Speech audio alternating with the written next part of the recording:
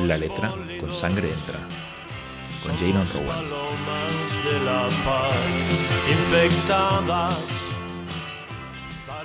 Matter and Desire, de Andreas Weber.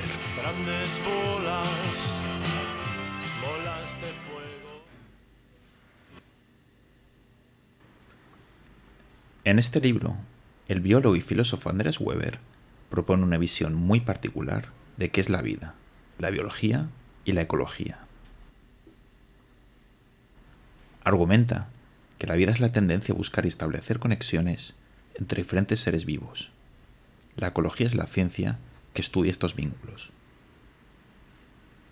En ese sentido, defiende que el amor, la voluntad de salir de uno mismo para articularse con otros, está en el centro de la producción de la vida.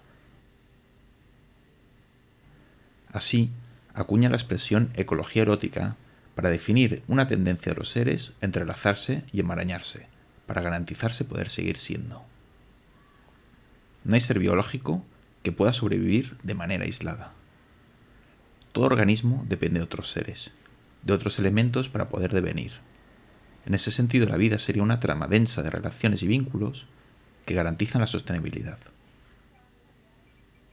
La erótica, es decir, la búsqueda de nuevos vínculos y relaciones, garantiza lo que el autor denomina la capacidad de vivificar la existencia, es decir, dotarla tanto de potencia de ser como de sentido.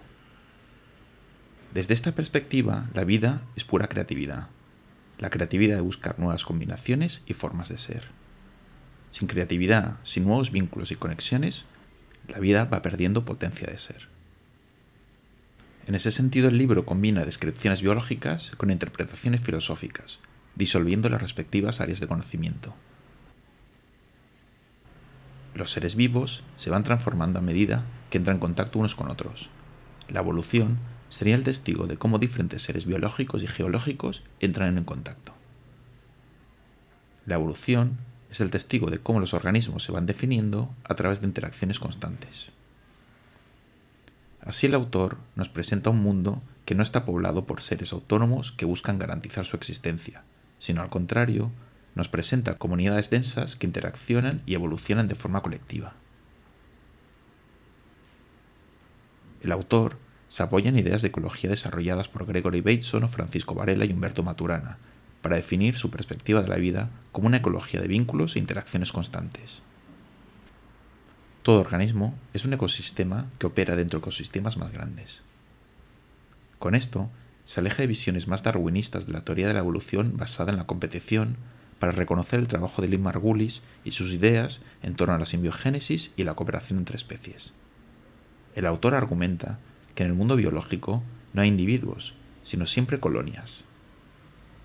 Todo ser es un compendio de otros seres. En ese sentido, somos holobiontes. Así, el principio de la vida no es un yo, sino siempre un nosotros.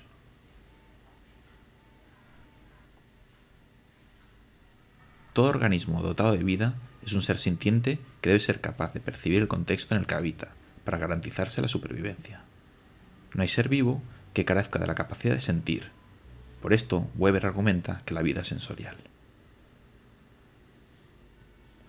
El autor sostiene que la función de la vida es una función poética.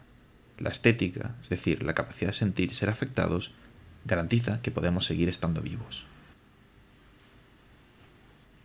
Sin sentir, seríamos incapaces de establecer vínculos, de percibir los ecosistemas que cruzan y determinan la vida de los organismos. Ser y sentir son de esta forma acciones inseparables.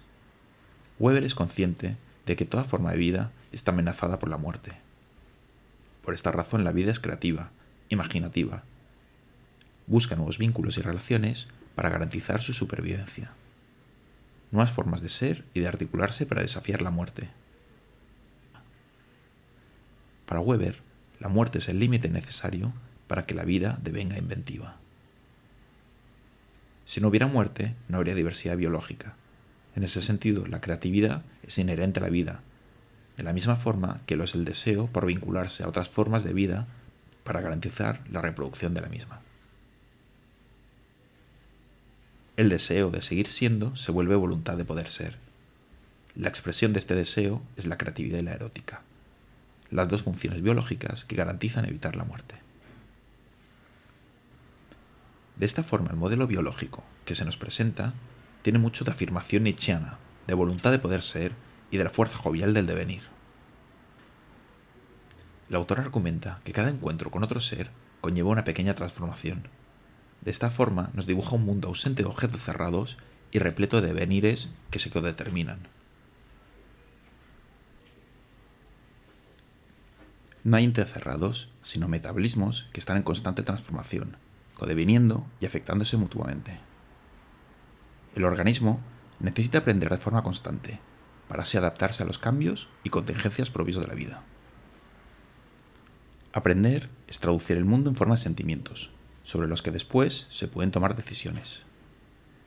Esta traducción del medio en el que vivimos en sentimientos es lo que permite que los organismos biológicos puedan dotar de sentido a la realidad.